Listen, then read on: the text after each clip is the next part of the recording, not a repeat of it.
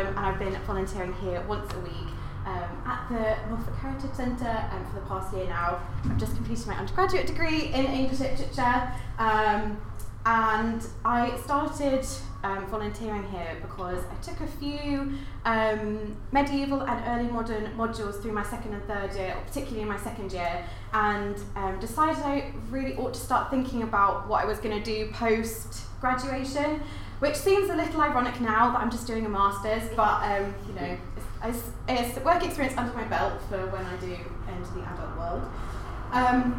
So initially we decided that I'd be working closely with the City Library collection, which I'll go on to explain in a little bit.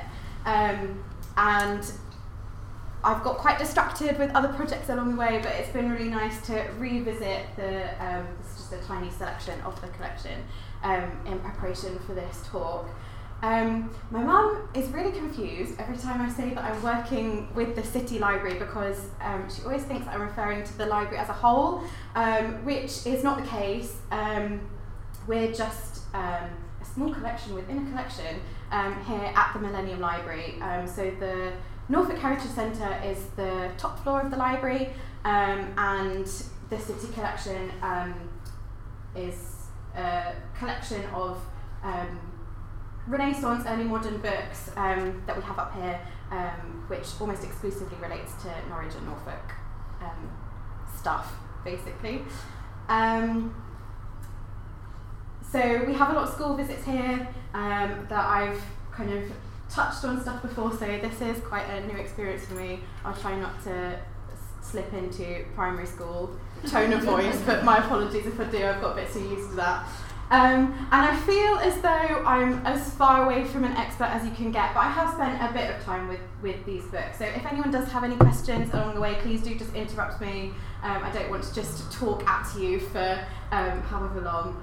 And I'll do my best at answering any questions that you have. So is anyone familiar with the Heritage Centre or the City Library at all? Has anyone been here before? A few nods, okay, that's good. And like early modern texts, is anyone familiar with those? Okay, so nods again, that's good.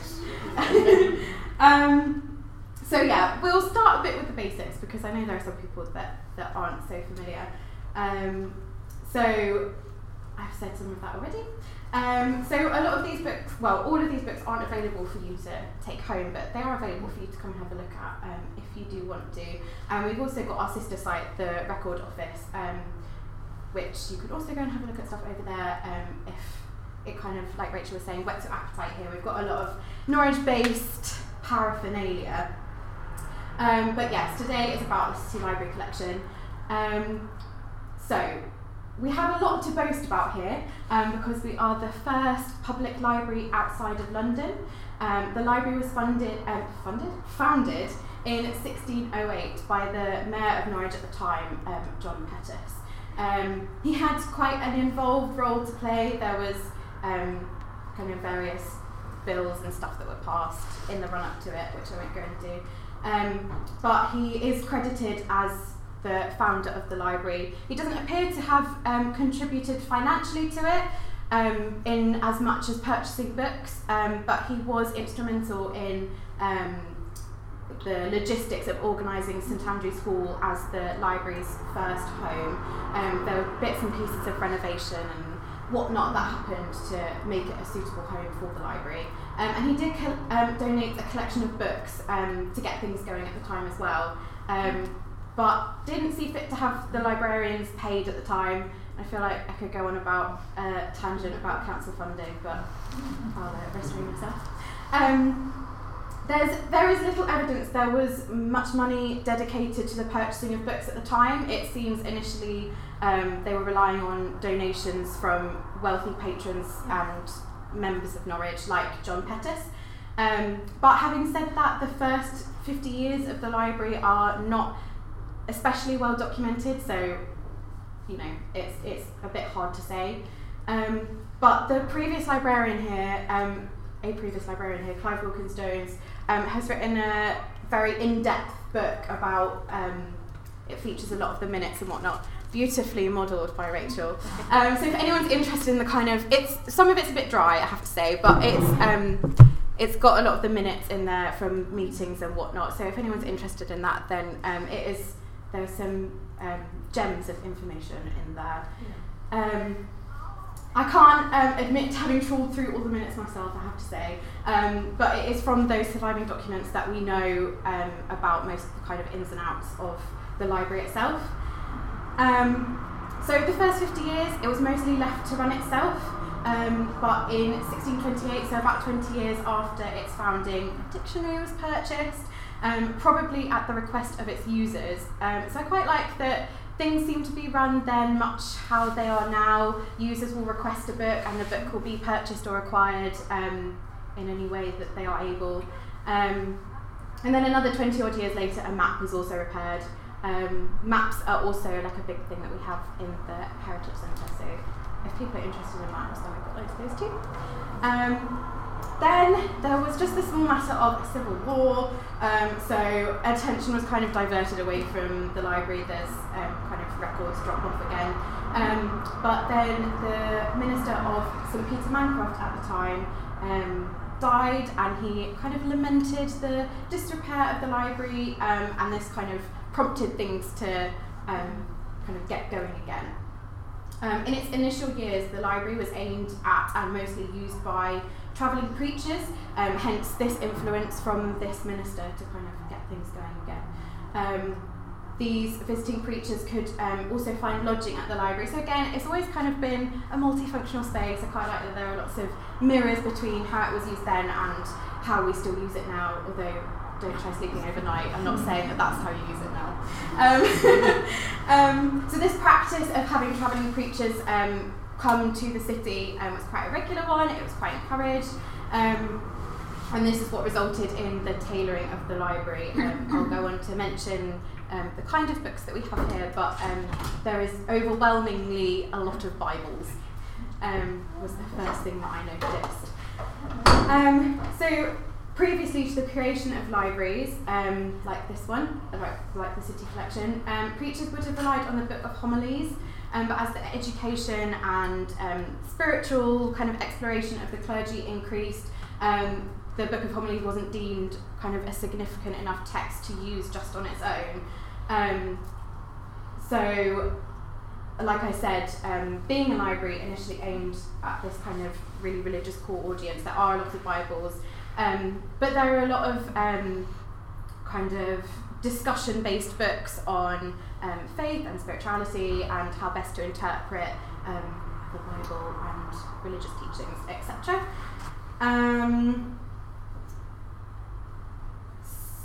So, through the minutes that do survive, that again I haven't trawled through, there does seem to be a push in uniting members, both of the assembly responsible for running the library and also for the users themselves, especially kind of post-Civil War, like potentially quite dividing times. The library as a way of uniting people, I quite like that. So although there is, like I keep saying, this kind of overwhelming number of religious texts, there's, we'll look at some in a moment, there's some pseudo-scientific texts, kind of mythological based texts, historical texts, kind of English history based texts. There's a surprising amount of diversity, and I just get quite excited about it all, I'm not going to lie.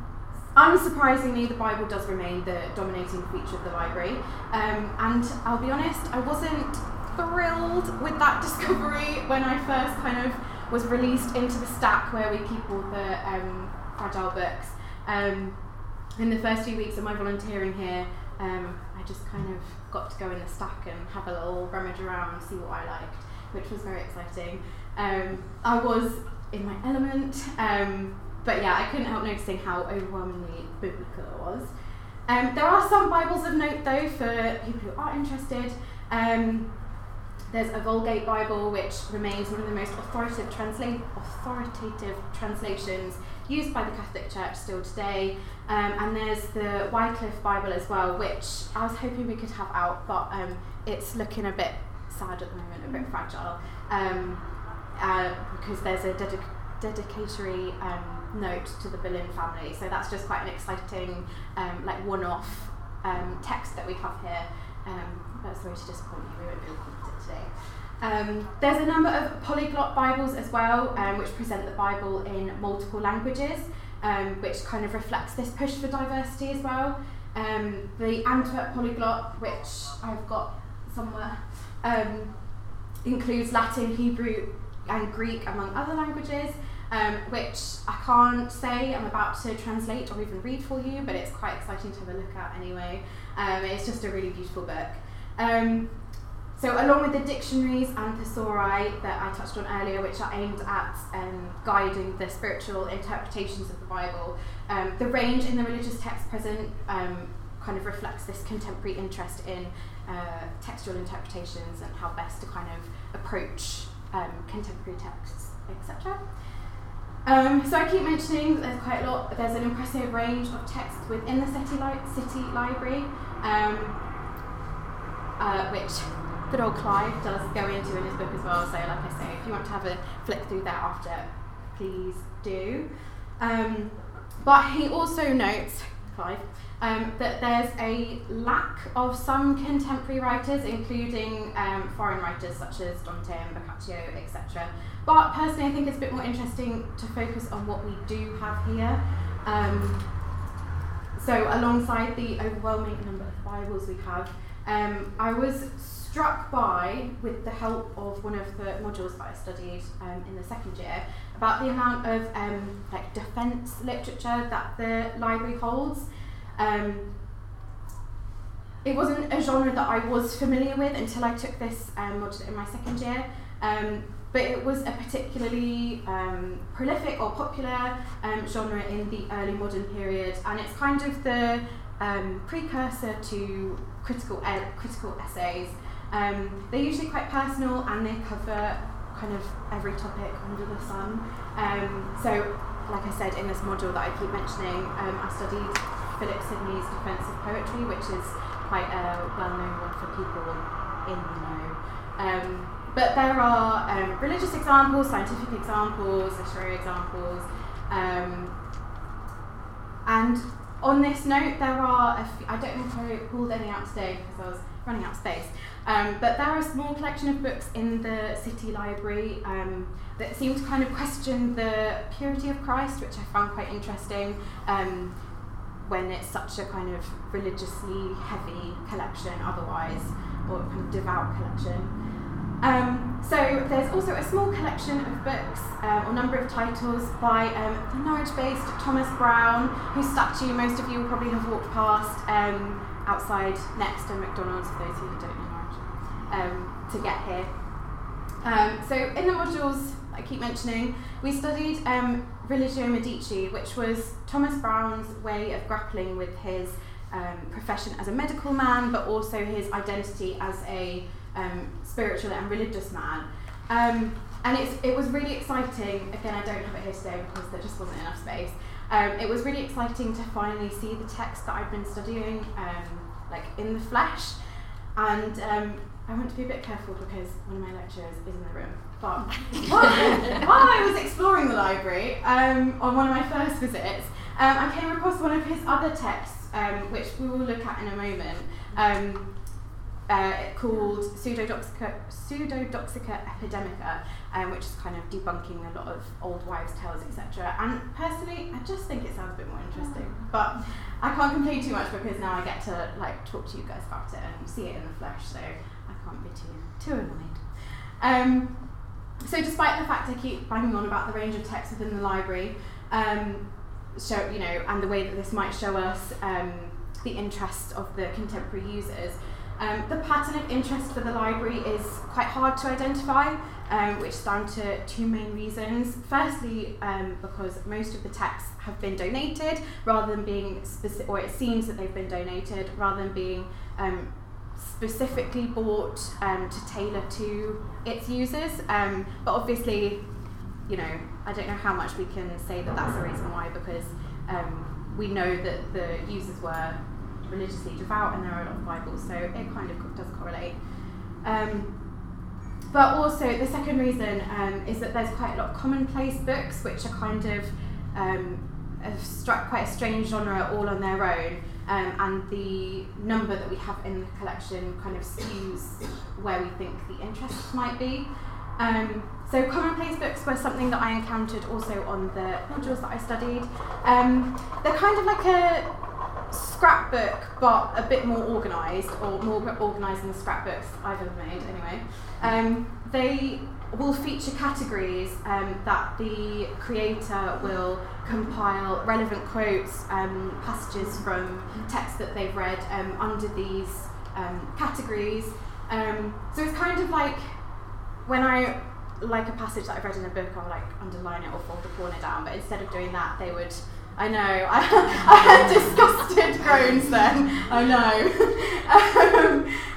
So instead of doing that, defacing a book, they would create their own scrapbook instead. So maybe I should take up that habit.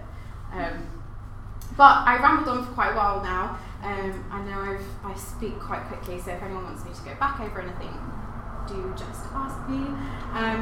Hopefully I've given you a concise and interesting enough overview of who's who and what's what and how's how of the City Library and its foundation. It's a collection of books that is highly interested in the religious and cultural and social and philosophical and scientific history of Norwich and wider. And it's a really invaluable resource that we have here. So I hope that my overexcited rambling and also the opportunity to come and look at some of the books now will kind of have tickled your fancy. I don't know how the best way to do this is because there's more of you than I thought there would be under quite a small space.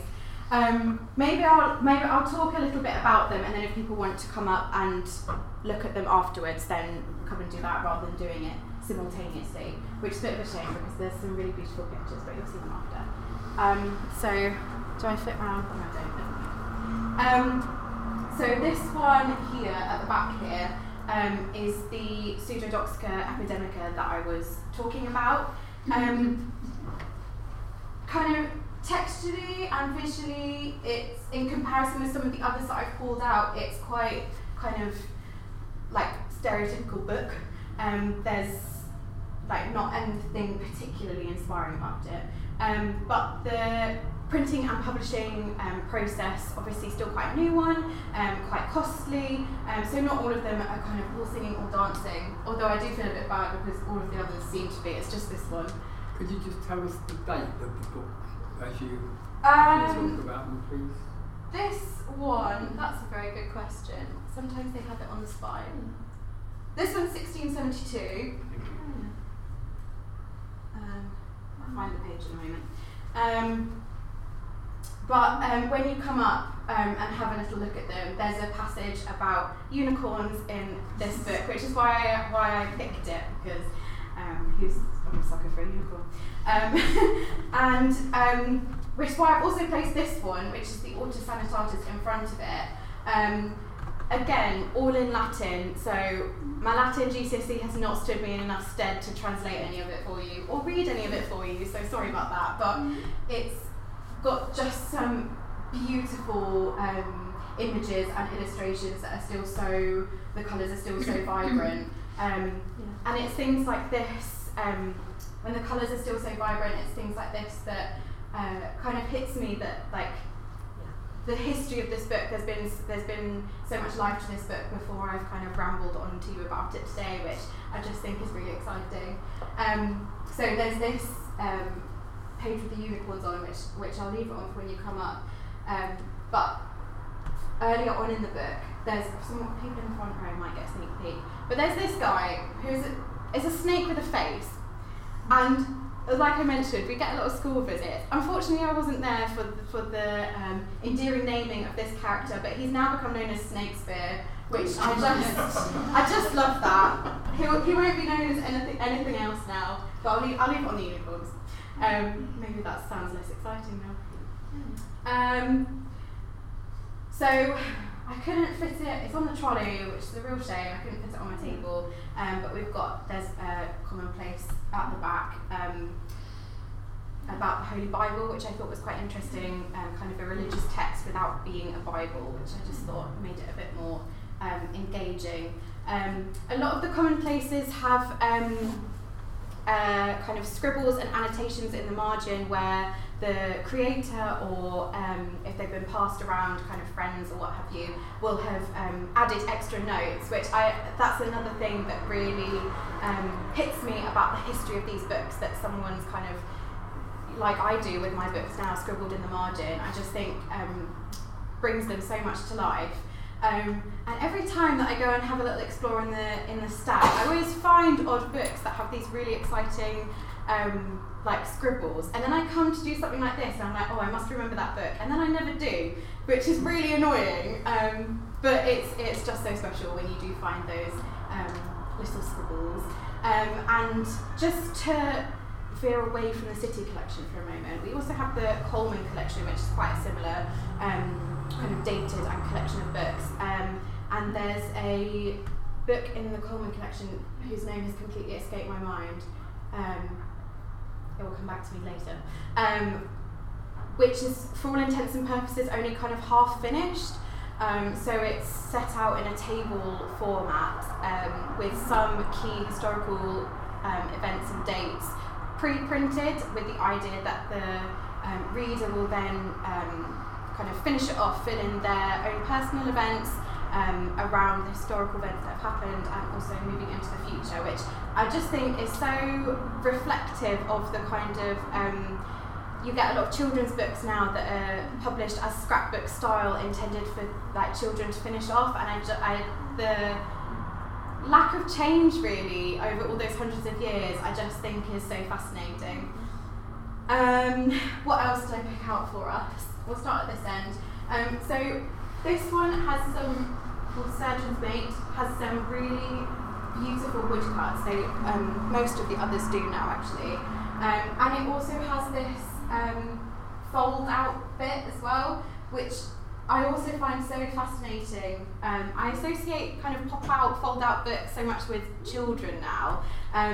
But to see this, when was this one? Let's have a look, hang on. 1655.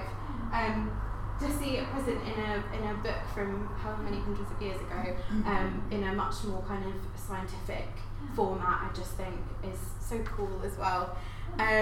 What else have we got? This one is just some like beautiful woodcuts as well. Often kind of start the title pages, and if I had the knowledge that I wish I had at this point, I could probably tell you bits and pieces about publishing houses would kind of make their mark on somewhere on the opening pages, but I'll scrub up on that for next time, and then I'll tell you about that next time. And then finally this one over here, I had to include some Chaucer because studying Chaucer at A-level was we studied the Wife of Bath at A-level, and that's what really kind of whet my appetite for this period of literature. So I've just opened it on the Wife of Bath's prologue and tale because I just feel like she's what set me on this journey, so I felt the need to show you all today. And there's just quite a lovely woodcut there of her on her horse.